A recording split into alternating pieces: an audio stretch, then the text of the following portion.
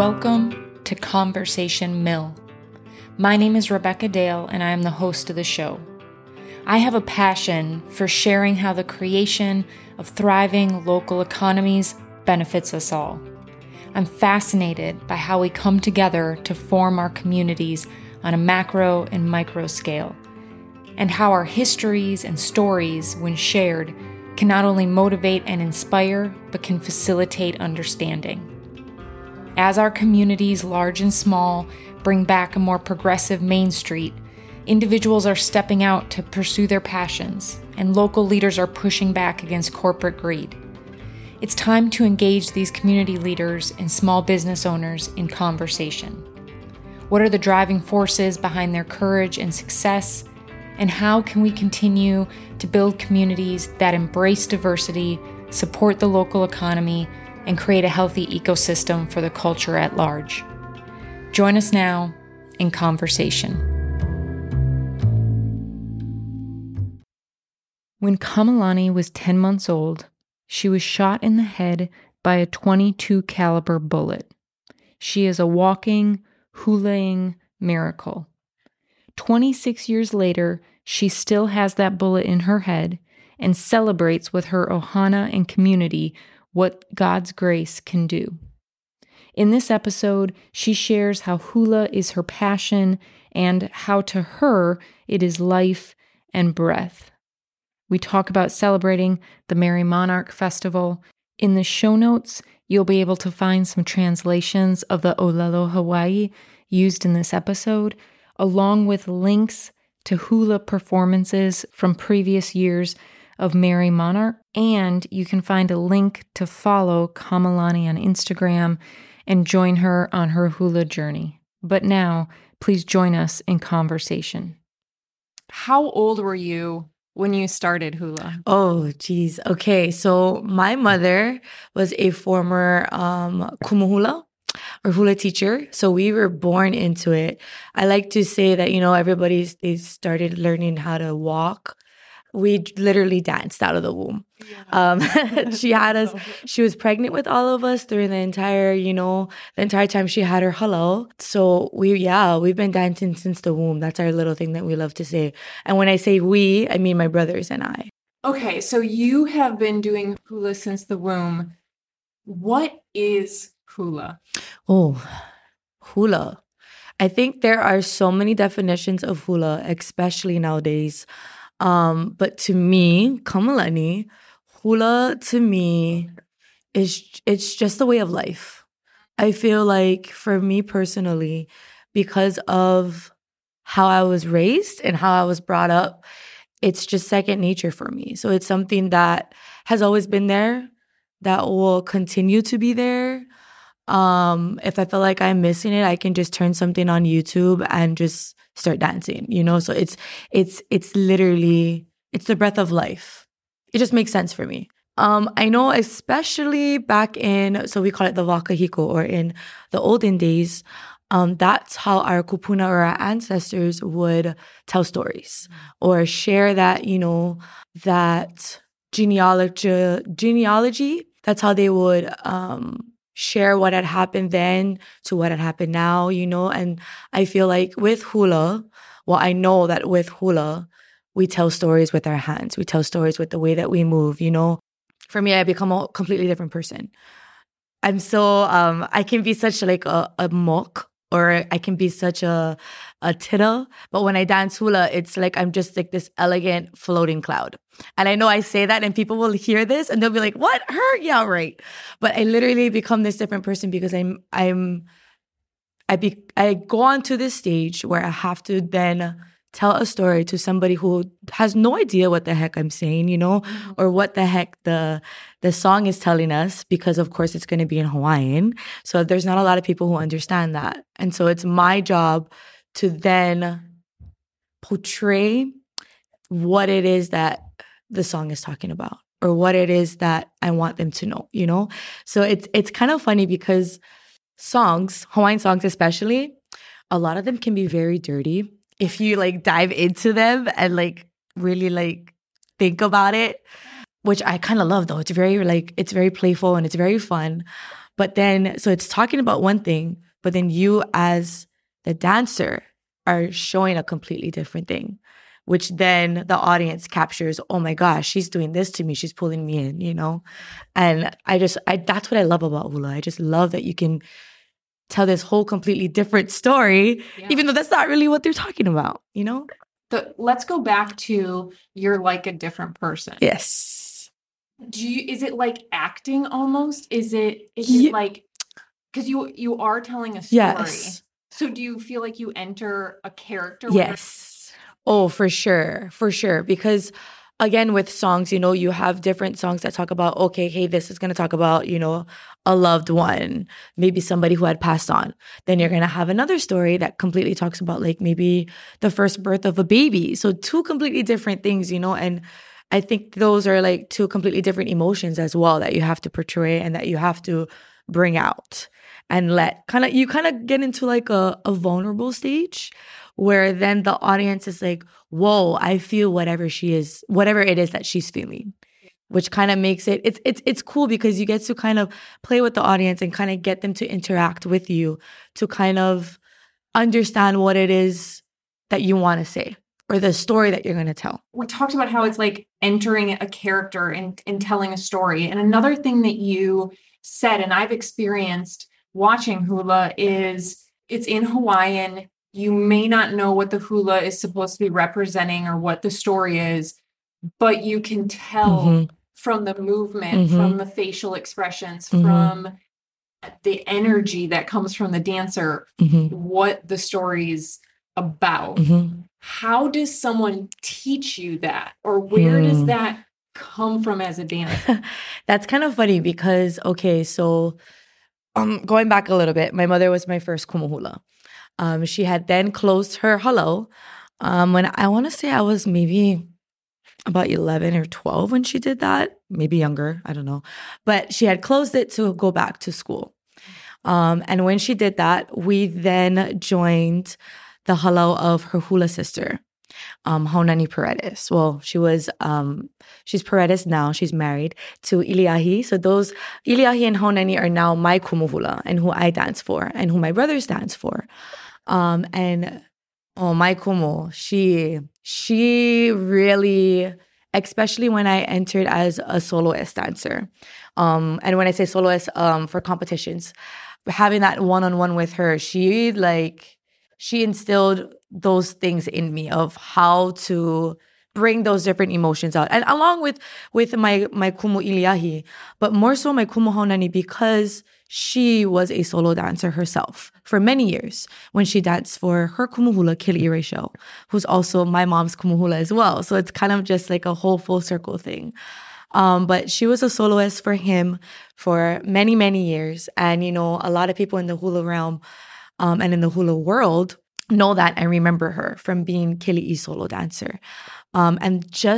I remember vividly as like, you know, being a young girl, because I know who she was and I knew how she danced. I knew it. I was like, oh, I know who that is. That's my mom's hula sister. Like, she can dance anything. She can show anything.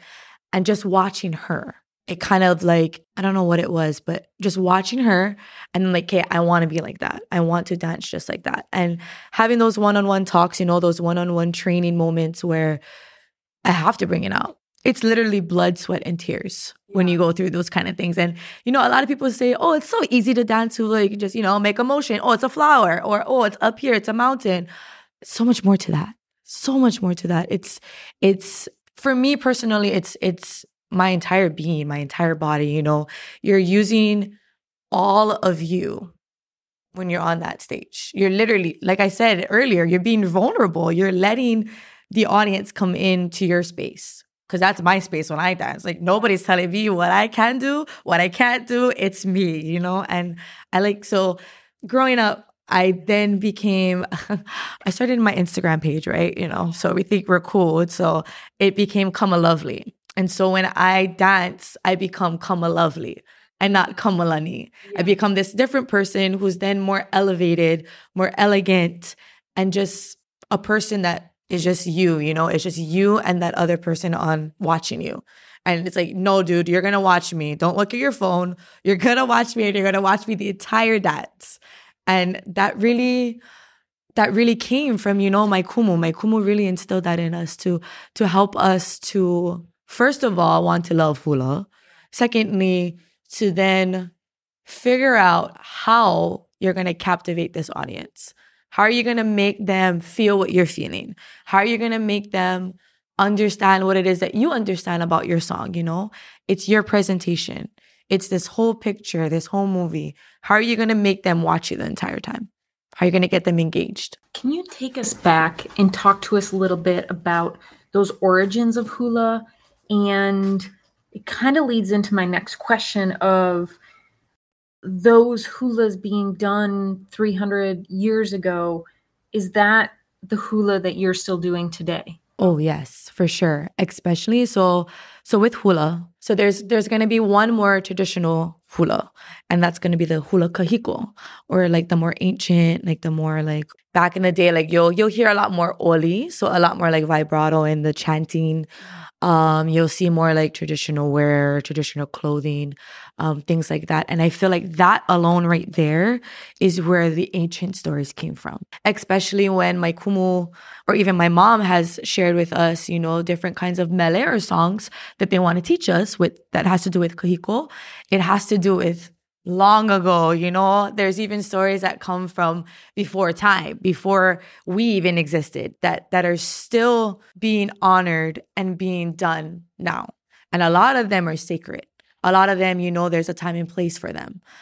But I'm very fortunate and very grateful that I have that knowledge to then use it in that, I want to say that like correct place in that correct time. And then you also have the more Awana, I like I like both kind of hula, but Awana is more fun, like you get the more flirtatious side, and then that's where like the guitars come in and the ukulele comes in and more singing evolved, flowers in your hair, and that's the more fun and exciting. But I really like the kahiko as well because there's just so much knowledge and so much history that there is that needs to be shared in just like one little 5-minute dance. And people don't see that. People don't understand that unless the dancer can share that with the way that she or he dances. Yeah. What is it? What does it feel like? What is that experience to dance a hula that an ancestor has danced hundreds of years before you? Oh, I kid you not. At practices, and I've oh goodness, I'm even thinking about it and I'm getting goosebumps. But at practice multiple times, especially when we're learning those more sacred dances, I literally can like feel my ancestors with me. I feel my kupuna with me, and that gets me even more excited to just be like, yo, let's learn this, let's dance this, and let's dance it good. Let's not do it, half-ass or sloppy, right? So I'm just like, it gets me more motivated and more excited to just be like, yo, I know this dance and I can feel them and I know that this is coming from them and they're happy, And so I'm like, okay, I'm going to share what it is that you want me to share because that's why I'm here, Let's pass it on to the next generation. In the 1830s to until about the 1870s, hula was banned. So who kept hula alive during that time when public performances were banned? Okay, so it's funny that you said that because, that goes right in to what this week is all about. This week is all about Merry Monarch and hula and, keeping the tradition alive.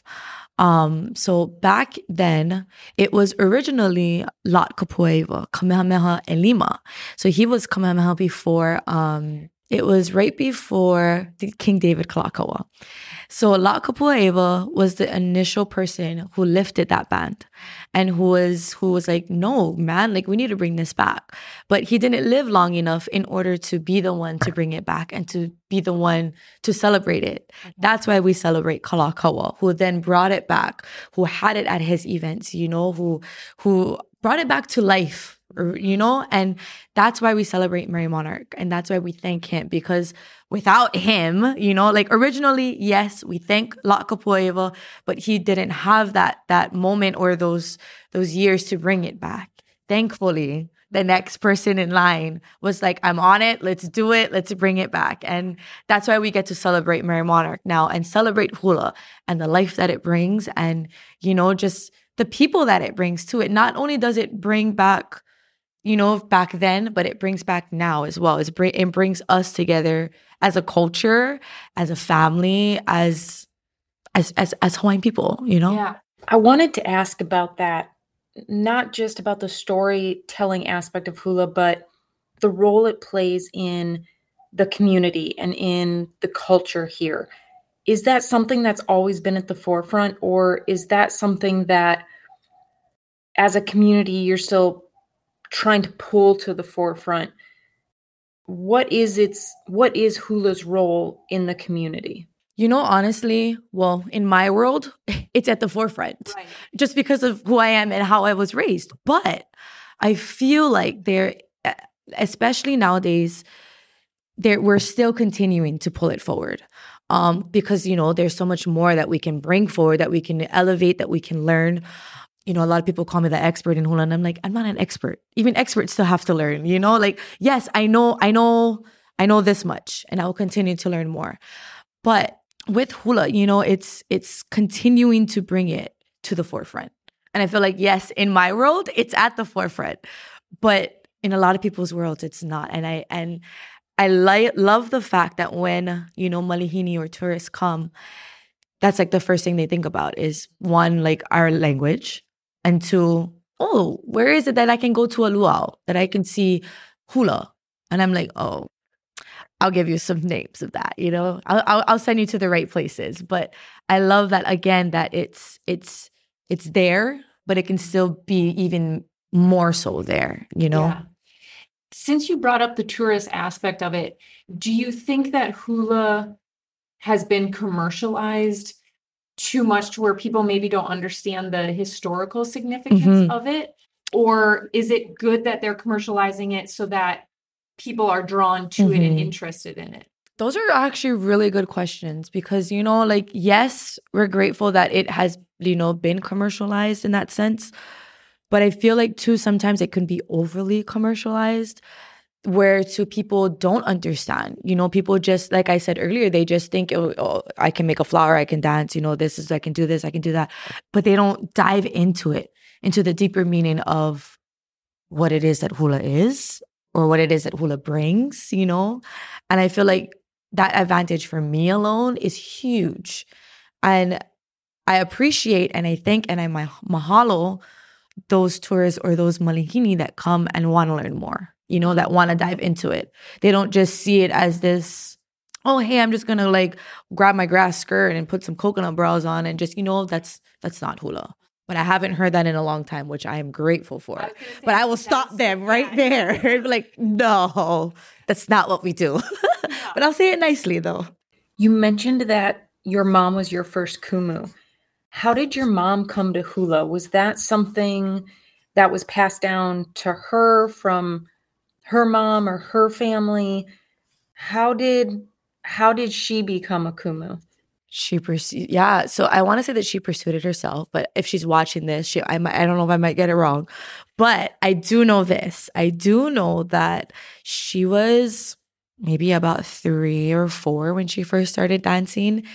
And at the time, oh, mom, don't kill me, I believe she was dancing for Pukalani Hula Hale, maybe older, I don't know. But she was dancing for Auntie Nina Maxwell and Uncle Charlie Maxwell at first. So she was dancing, her sister, my Auntie Malia, was dancing as well. And then my grandmother was dancing as well. And so that's kind of where the hula, I guess, kind of started for her. So it kind of started as a family thing. And then obviously as she grew up, she continued it, she moved on to another halau to, elevate and learn more.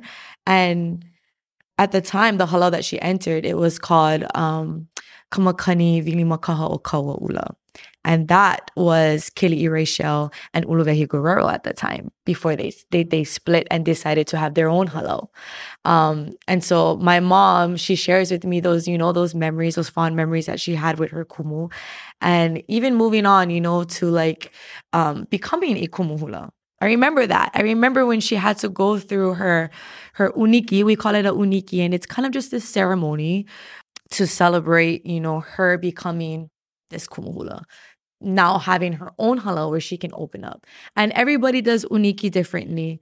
But the way that my mother did it, I thought it was really cool. We did this whole ceremony for her and we celebrated her and a few others that also became kumuhula around the same time that she did.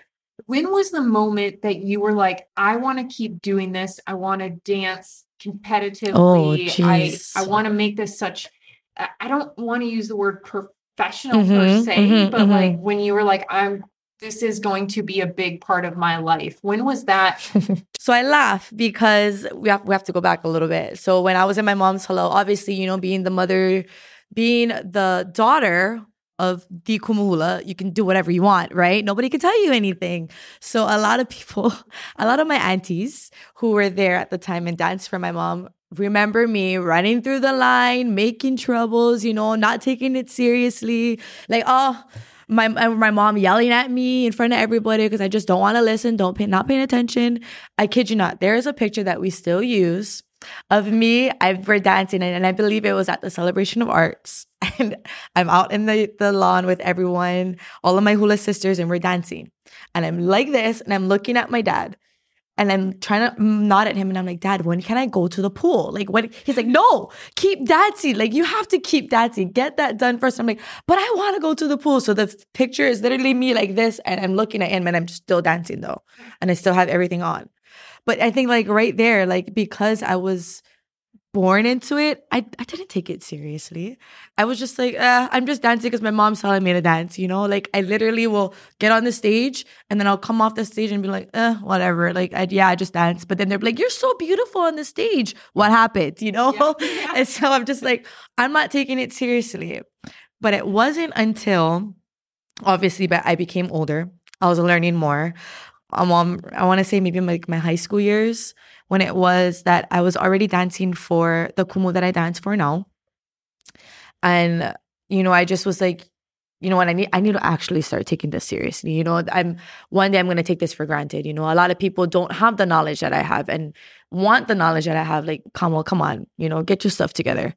And so I had the privilege of entering Hula on a Keiki. And that is a keiki competition here on the west side, out in Ka'anapali. Happens normally around like November, once a year. And I had the wonderful honor and privilege of being the soloist. And I think right there, that journey, I was like, okay, I got this. Like, I need to take this for real, take this seriously, And my kumu normally does it with me and another person. So they normally enter 2 people at the time. But it just ended up being me, it was just like more of an intimate journey. It was hard, but I had learned so much. And that's when I realized, stop it. You need to take it seriously, man. Like, you're giving this like handed to you and you're not taking it seriously. Like, when are you going to take it seriously? And so that's when it kind of turned for me. And I was like, okay, I'm ready for it. Give it to me. Let's go. Let's just give it all. And so that competition alone, I won it. I was so happy. It was awesome. And I remember that year, the soloist that had entered for Mary Monarch, it was Hula Lee.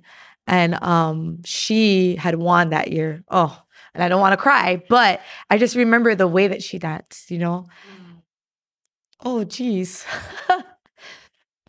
And the way that she was, And I was like, I want to be like that. I want to dance just like that.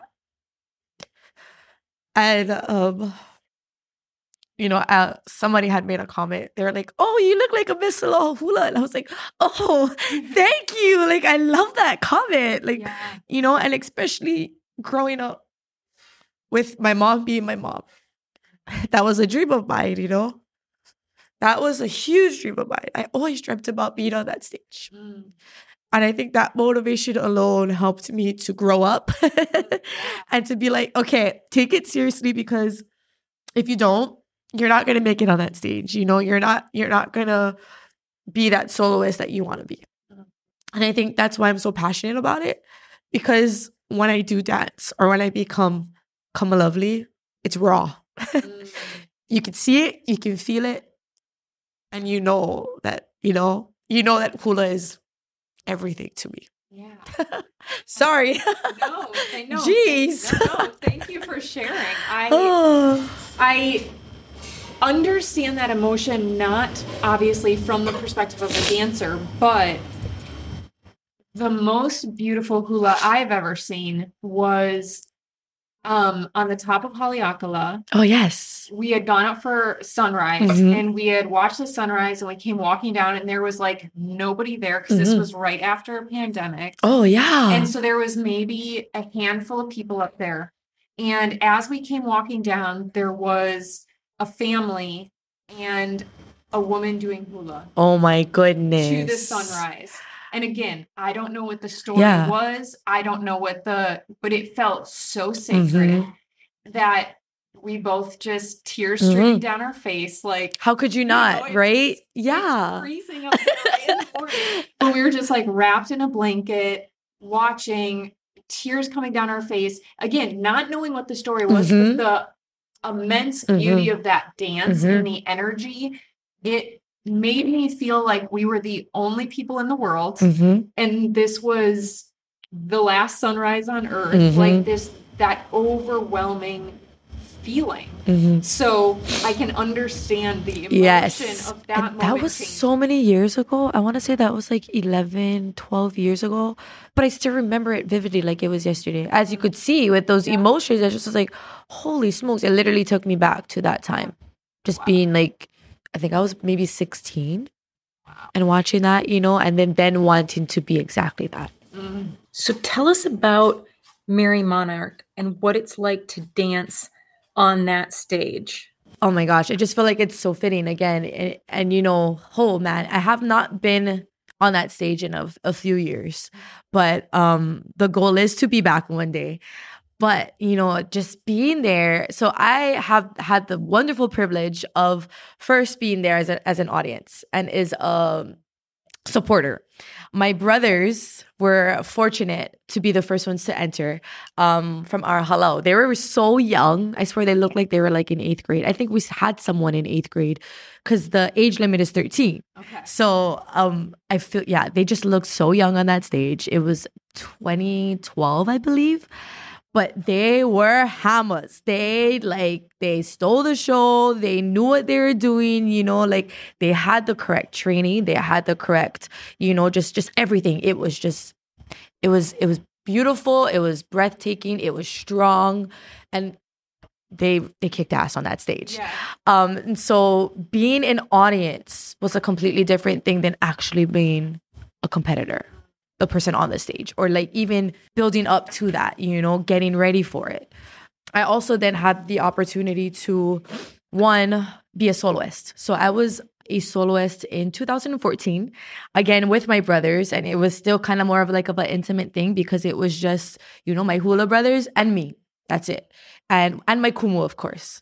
But that journey alone, oh man, I talk about this all the time because I can just remember it vividly. And that journey was such a sacred journey. It was so much fun, so much hard work. It literally was blood, sweat, and tears, like I said earlier, because I think we lost a few bloods somewhere, some ounces of it. But the whole journey, that whole experience, all the knowledge and the ike that my kumu had shared with us, going through the motions, getting prepared for it. We even did like some CrossFit training because we just have to be in shape. You know what I mean? Like I remember my dad taking me running and he had me chant while I was running to kind of build that stamina, to get myself ready for that. And so again, being in that, competition mode, it's awesome. It is fire, And I remember, so the day of competition, so Mary Monarch, it's a week-long thing. Opening ceremonies, I believe, start on Sunday. And they open it up and then they let everybody come through, enjoy. Of course, we have crafts. We have all kinds of different fun things to do throughout the week. There's parades. Wednesday is Ho'ike night. And that's a free admission for everyone. So that line is long and waiting. Everybody wants to get into that. Thursday night starts our soloist competition, our Misalo Hula competition. That competition alone is just awesome because these women, they are hamas, you know, they have to sacrifice so much. They have to put aside everything and just literally live, breathe, eat, sleep, hula. That's it. Like everything that you have to do has to be hula, you know, answering to kumu guys, you know, doing whatever it is that you need to do to make sure that you're prepared and ready for that stage. Just being there and being a soloist and watching them like finally get on that stage, holy smokes, it is a thrill because these women have to do 2 different types of hula now. So they do the first kahiko and then they come back on again same night now and they be all dolled up and they do the awana. And it's just so cool because you have to do all of that. This competition doesn't end till I want to say like 1:00 because you then have awards. You then have to wait. Then you have to, you know, let the court up on the stage, watch them go off the stage. And so it's just a thrill. Mm-hmm. Then Friday comes. Friday is our kahiko competition. And that's when the groups come out. So you have the men, you have the women, and they're just giving it their all. Then Saturday comes. And Saturday is kind of like that day where you can finally breathe after you dance. You know, it's like that last dance. Okay, we got this. Like, we still have to focus. We got to do this. Let's dance. Awards happen and we're done. Yeah. You know, then we can celebrate, you know, whether we win or lose. We're still like, no, we still did. We came. We did what we needed to do. Yeah, maybe we didn't win, but we did what we needed to do, you know? What is one memory from Merry Monarch that stands out to you or that is your favorite memory? One vivid memory that actually the first one that just popped into my head. So it was my hula sisters, my hula brothers, and we had entered, I want to say 2019. This journey was such a great journey. And I know if they are listening and they're, you know, watching this little clip, they're going to know what I'm talking about because that Merry Monarch journey alone, it was amazing. You know, everything just fell into place. Everybody was on the right track. You know, the boys were helping the girls were helping the boys. There was no, I'm better than this person, you know, no, I'm going to do this. We all just came together. We finally, you know, found the vibe, found the groove, clicked, and we did it. We made it happen. And just from that alone, helped us, especially my hula sisters and I, so much. Like, we were always so used to having our brothers' backs, you know, like being there for them, taking care of them. But they really had our back that year, you know, like they were just in awe of us, you know, and it was special because that year we were able to win. We placed both first in Awana competition and first in Kahiko, and we also took overall that year. Oh, wow. And just there was a video that somebody had captured in the audience of us when the announcer had announced who the winner was. And you can see, so our brothers, they like to sit in the back of us in like our group. And so like the girls are kind of like in the middle part. And so you can vividly see when he announces who it is that wins, our boys just get up and their excitement and they're just, oh man, they're just so proud of us, you know, and that was huge for us, you know, that was huge for us as hula sisters and us as a halau to be able to place that high because we then had the wonderful honor and opportunity to then travel to Japan and be able to share there. And so that was something that my brothers always did. Our hula brothers always went to Japan. They always won, you know. They were always the ones that were doing it for us. But for us to kind of, you know, shift and be like, whoa, it's our turn, you know. There was an article in the newspaper that said, you know, it's our turn to shine. And it really was. And I'll never forget that. That was, I want to say that was one of the most best years. But, you know, there's better years to come. What's your favorite story that you tell through hula? What's one that you just really connect with, and when you dance it, you feel part of the story? Oh man, okay. So there are so many because I just make the story about me. You know, I make whatever it is the story that's talking about. I put myself into it. I'm like, no, you're her now, and so. The most favorite story, and anybody can tell you this, my absolute favorite song, I love a lot of songs. I'll say that's my favorite song. But this song above all, La'i'i Kawai. And it's a story about a chiefess. Her name was La'i'i Kawai, and she was very sacred. She lived up in the Pali'uli, up in the hills. You know, she was elevated, so she had to be put up there. And And she's surrounded with birds. She's surrounded with, all the elements of up in there. So like the clouds, very sacred. And there was this chief that absolutely loved her, that wanted her. Everybody loved her because she was beautiful. But it was who she was and how she portrayed herself. And so this story, I just instantly clicked to it. I'm like, yeah, no, I'm her, without being humble, of course. But, and that was a story that I have, no matter what, no matter where I am dancing, it could be in the backyard or it could be on that stage. I will dance it the same way because you will feel that I am her, she has been through a lot. She's been through heartache, she's been through all kinds of different things. And I feel like I went through the same thing she did, just differently, And again, that's where we talk about how we learn these stories and we then make it become ours. How was Laie Kawai's story similar to Kamalani's story? How do I then become Laie Kawai? And I remember going through a journey where I had to learn about her, and I read a story about her. I read stories about her, books of her, and I just was like, okay, now how am I going to show that to the audience? How's the audience then going to be like, she's Laie Kawai. I know who she's talking about, especially the people who understand that and know her story. But again, it could be in the backyard or it could be on that stage all dolled up. I will dance it the same and you will feel that same emotion no matter what. You mentioned earlier passing hula on to the next generations.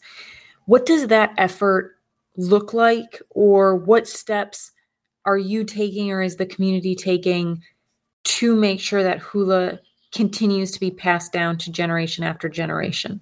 Efforts wise, so prime example, my brother has a daughter and she dances for our halau as well. And she started with no choice. 3 years old, dancing. And, it was, obviously it's hard because they're younger, but, we just keep throwing her there. And thankfully, my kumu, she's excellent with kids. She's very patient. She just knows how to work with them. And they listen to her. And so we just kept taking her. And, it was frustrating because, sometimes their attention span is only like this. And so you only have like a certain amount of hours to get that in them. And then you have to bring them consistently, and our hula's on Saturdays at like 8:30. So that's the first class. And then my kumu has like all day of more children just coming in. But again, I thank my kumu who consistently put in that effort. They still have full-time jobs on top of hula life and 2 kids to take care of and raise, not including all their extracurricular activities. But I feel like just having a kumu hula who's just, no, that's my calling, that's my duty. I'm going to do that. I'm going to teach it to this younger generation so that they can then have that appreciation and teach it to their generation. So same going back to my niece, with my brother, dancing. And then we had my niece dancing. And then now she's 8 and she's still dancing, she's still learning all those kind of things. Hopefully when she has her kids, she'll do the same thing, So I'm a huge history buff, and I really believe in looking back at history, whether it's our individual history, where we're from, where our ancestors are from. I love looking back on that history and being able to see patterns in history, to be able to pull the lessons from then and apply them to now. And that's something that, gets lost in our high-tech society. But what are some of the lessons that from the history of hula and the stories that are told through hula that we can pull from those songs to today and apply them to today? Because I'm sure it's very easy to look back and go, oh, that's from 300 years ago. That's from 400 years ago. How does that apply to my life now? How does hula apply to my life now? Yeah, no, I feel like, so same. I love history. I love learning about especially my history, my culture, There's so much more to learn, even when I feel like I've learned it all. But again, pulling those things that we've known from back in the day, Hawaiians were so freaking smart. Like, I don't think people even really understand that. And I think even going back to what Duke had shared with you about these people on the wall, if it wasn't for them, where would we be? You know, we had electricity before the White House had electricity. Like, does that tell you anything? Like, come on, guys, wake up. Yeah. But like seriously, like just taking things from the past can definitely benefit us in the future. And if you don't like something that happened in the past, how are you going to change it? You got to learn from it, right? You have to know what happened in the past in order to change it. So I mean, whether you're going to use it as changing it for the better or using it, you can use it somewhere, somehow. You can use it. I feel like you can use anything, whether it be something good, whether it be something bad. Because again, like I said, you're going to change it or you're going to continue it, you know? And hula in itself has evolved so much, you know, it has become different, and it will be different to everybody. But to me, it's a way of life. Hula is me. I am hula. And that's something that my cool guys had made a shirt. We made a shirt that said, I am hula, because it really is. You know, a lot of people, especially now, a lot of people know me and they know who I am. They know that hula is a huge part of my life. Well, the past couple of years since COVID had hit, I haven't really been dancing or been actively dancing, as you know, other people will say. But I just look at them and I'm like, hula is me, man. Like, I'm still hula. Just because I don't dance every single day or every other week doesn't mean that I don't love hula any less, or I don't love what I've learned from hula any less. I am very much so, as you can tell, very passionate about it. And no, I will not allow anybody to tell me that hula is not me, because hula is me. It's instilled in me, and it is gonna take me wherever I want it to take me, you know? Like, it's still very much so a part of my life and who I am. Just because I don't dance every day, just because I'm not on that stage, or just because I don't have a title, you know, Kamalani is hula. Yeah. And hula will always be Kamalani. What is your next journey with hula? Where does hula take you next? Well, first off, I have to go back to practice in order for it to go somewhere. But I feel like, I don't know, you know, I feel like it'll take me so many different capacities. You know, before COVID happened, I had the opportunity to enter Mary Monarch one more time. And there is an age limit as well, as a soloist. And so having that opportunity, training for it, you know, I finally had gotten to a point where I was like, oh man, it was a really hard journey, because I just feel like it was completely different. You know, my kumu expected way more out of me than what I had expected, because I'm like, oh man, I know this, you know, like this is going to be easy. It's going to be second nature. No, girl, you're learning still, you know, you're still getting to where you need to be, and you weren't there yet. But when I finally felt like I was there, you know, I felt like my presentations were on point. Well, they weren't on point, but they were there, and they could be better. But I finally had gotten to a point where I was like, okay, I'm ready. Let's just keep going. I'm ready to show this. You know, I can confidently tell you what my presentations are about. And so when I finally got to that point, COVID happened, and it was stripped from me, you know, like all those years leading up to that, that's all I knew. I was like, I'm going to be Miss Aloha Hula. I'm going to enter, you know, it's going to be my turn. This is me. It's my turn. And unfortunately, it got stripped from me. It was something that it was out of my control. I couldn't do anything but just cry.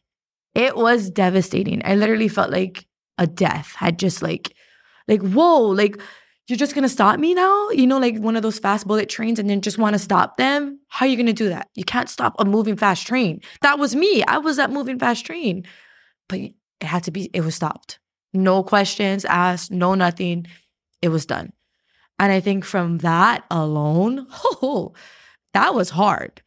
And it wasn't something that I realized overnight. It was something that I realized couple years.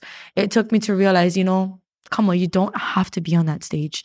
You don't have to win Miss Aloha Hula and be Miss Aloha Hula and win that gold bracelet that all these women are wearing and winning. You're still hula. People don't have to know you as, oh, you're Miss Aloha Hula 20 whatever, in order to know that how important hula is to you. And I think that's when my mind shifted. You know, I had a really great talk with my kumu, and I was like, you know, hula has now become something different for me. It's a lot more sacred, a lot more precious, you know, and I'm now in this different kind of realm where hula, it's not about a title. It's not about this. It's not about that. Like I said, hula is me. And I don't need a title in order for people to know that. And hula going forward, it's going to continue to be me. Yeah. It's still going to be with me. Because not everybody has that advantage of, hey, Kama, can you dance a song for us? Sure, I'd love to. But can you dance a song for us? You know? Do you feel what she's dancing? Or is she just throwing motions in the air? And I think that's something huge for me, is whenever I dance, I now want to make sure that whoever it is, even we had an event here and I was able to dance, you know, I was like, yes, it's just my family, but can they feel what it is that I want them to feel? I'm in control right now for that 2 minutes, 3 minutes. So hula moving forward, it's still going to be me, and it still is me. It's just in a different kind of scenery now. And I feel like it's more elevated.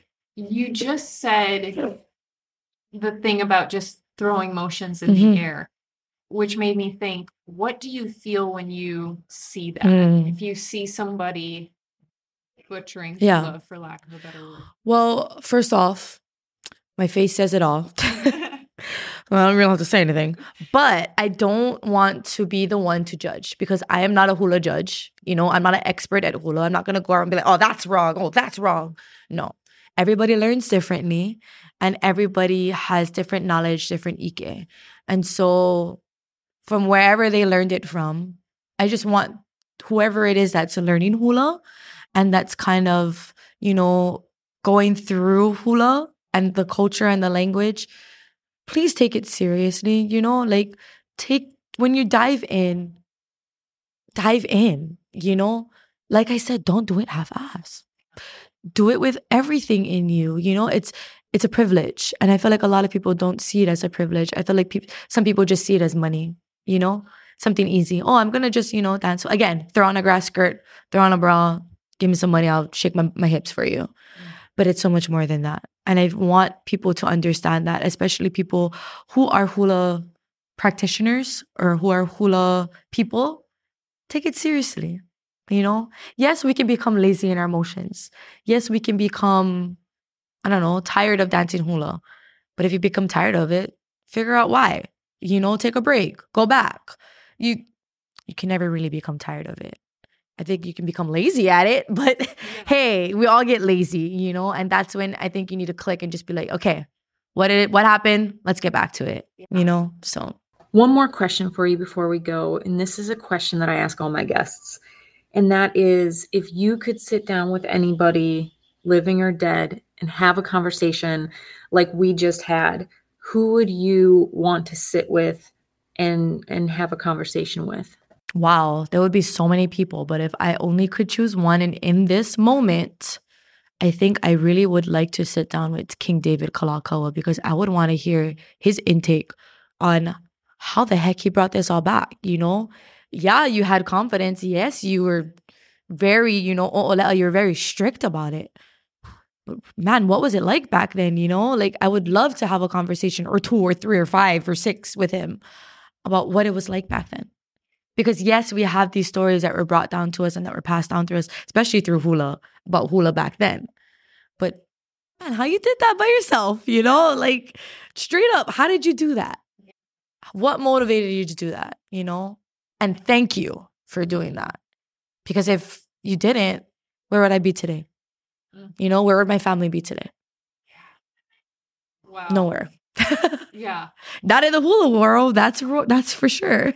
That's so powerful. Thank you so much for sitting with me today and sharing your hula journey and the journey of your family through hula, and just giving us so much knowledge today. Thank you so much. Of course. Thank you. Mahalo nui.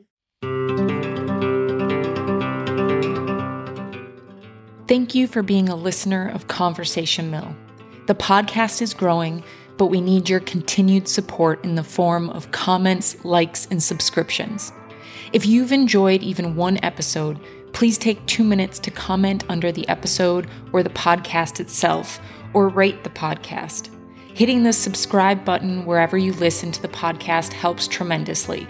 Every like and subscribe helps me support local businesses and local nonprofits by giving them a platform to tell their stories. Together, we can foster the understanding, diversity, and economies that make our individual communities flourish, while creating our own community here at Conversation Mill. Also, you can join us at conversationmill.substack.com, where you can become a member and receive weekly member-only content, including member-only episodes. I look forward to sharing a new conversation with you next week, and as always, thank you for your support.